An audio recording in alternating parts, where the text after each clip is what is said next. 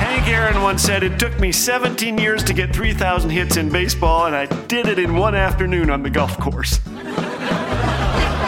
Thanks for joining us today. You're listening to Laugh Again with Phil Callaway. Major League Baseball has its Hall of Fame, but I think what it really needs is a Hall of Name Fame. Because more than any other sport, baseball has the greatest names ever.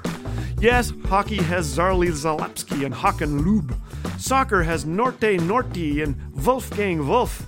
Basketball boasts Yinka Dare and Uwe Blab. But no sport can touch baseball with its names like Stubby Clapp, Granny Hamner, Greg Legg.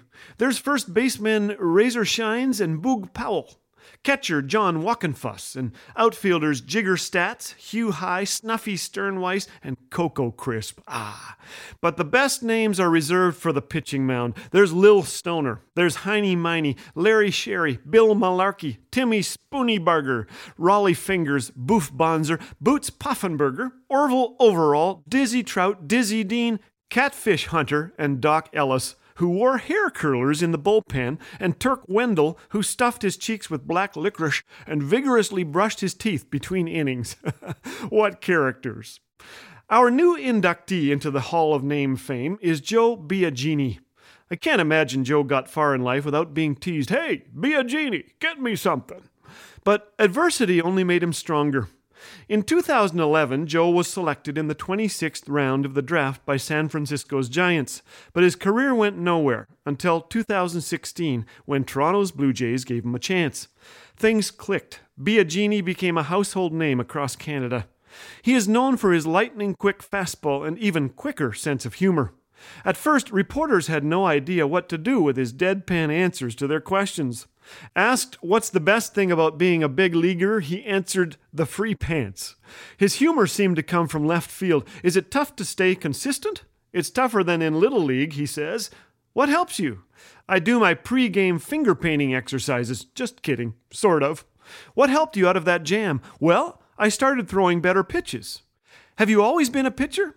"After I was born. I wasn't really a pitcher before I was born." What was he doing when the Blue Jays selected him? He says, "Skiing in the Alps." The reporter scribbles that into his notebook, so Biagini adds, "Just kidding. I was sleeping. My father heard the news. The man at the draft table said, 'Toronto, could you please spell that?' and came in to wake me up." He has a tender side, too. Upon hearing he made the team, Biagini called his dad. I said, "You ready to hear this?" He goes, "Yeah, what happened? Did you get waived?" I said, "I'm on the team," and started crying. I'm not a huge crier, but I can pick my spots.